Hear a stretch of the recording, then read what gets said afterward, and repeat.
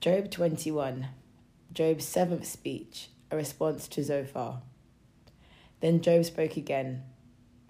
Listen carefully to what I'm saying.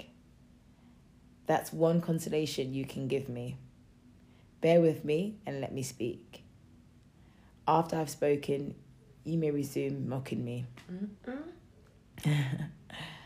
My complaint is with God, not with people. I have good reason to be so impatient. Look at me and be stunned. Put your hand over your mouth in shock. When I think about what I am saying, I shudder. My body trembles. Why do the wicked prosper, growing old and powerful? They live to see their children grow up and settle down, and they enjoy their grandchildren.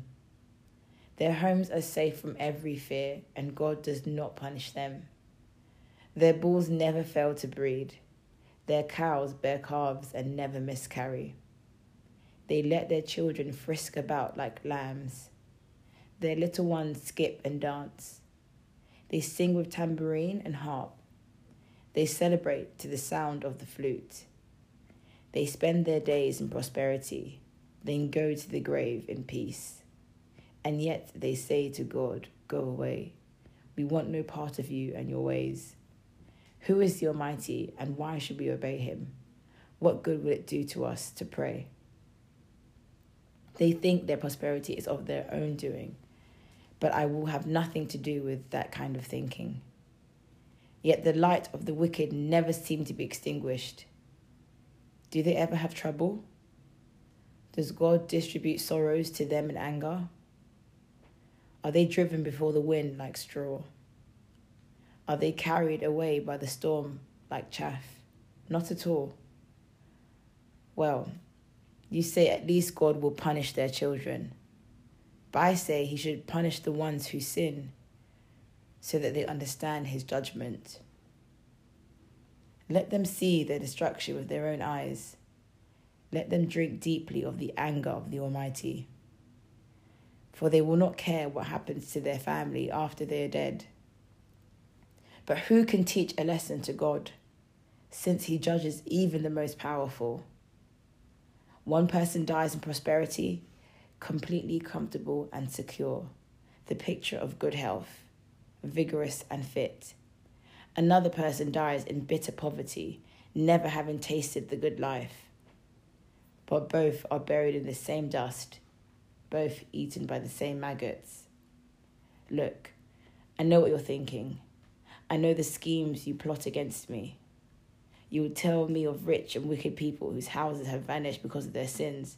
But ask those who have been around, and they will tell you the truth. Even evil people are spared in times of calamity and are allowed to escape disaster. No one criticizes them openly or pays them back for what they have done. When they are carried to the grave, an honor guard keeps watch at their tomb. A great funeral procession goes to the cemetery. Many pay their respects as the body is laid to rest and the earth gives sweet repose. How can your empty cliches comfort me? All your explanations are lies. Damn. Damn. He's speaking some truths. He is. He really is.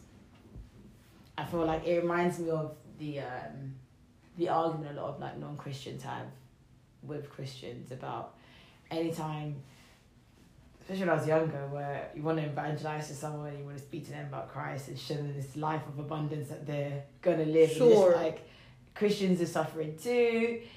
All these successful people aren't even believers. Why would I buy into whatever it is that you're selling me when I can just get this lifestyle without God and without having to do all of these things that... But I don't even think the lifestyle should even be one of the tools to you. It shouldn't even be a metric of success. It shouldn't. It really shouldn't.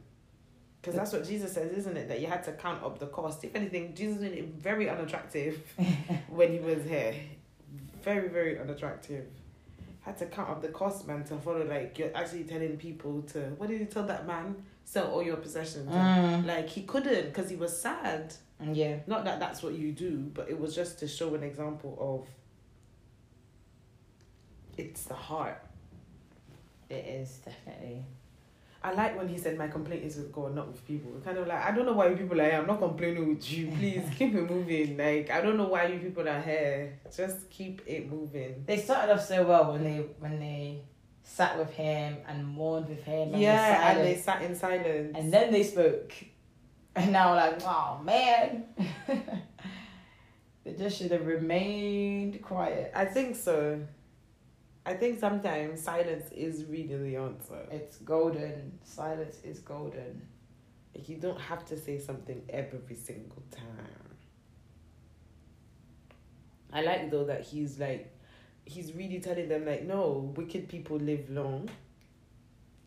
Wicked people live prosperous and wealthy. Yeah. And he is right in terms of, not terms of punished, but people should experience their own consequences of their own sin, as opposed to it being passed down or something. Yeah, I agree.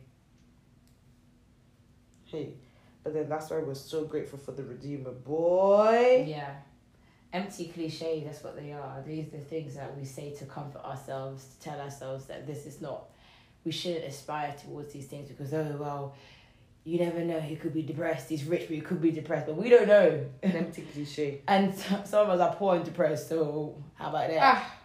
You know? If you could choose between poor and depressed and rich and I'll have to wipe my eyes with $100 bill. I don't mind crying on a yacht. I'm telling you. I'll never forget one time I was really upset. I was like, well, at least I'm in Dubai and upset. It could have been worse. Wow, we could have been in the game. I actually sought comfort in that. No way. Sought consolation that, you know what? I'm sad when I'm in Dubai. So, how about it? It really could be worse. And the sun is out. If I like, I can go and cry in the pool. My friend go and cry in the pool. I'm telling you.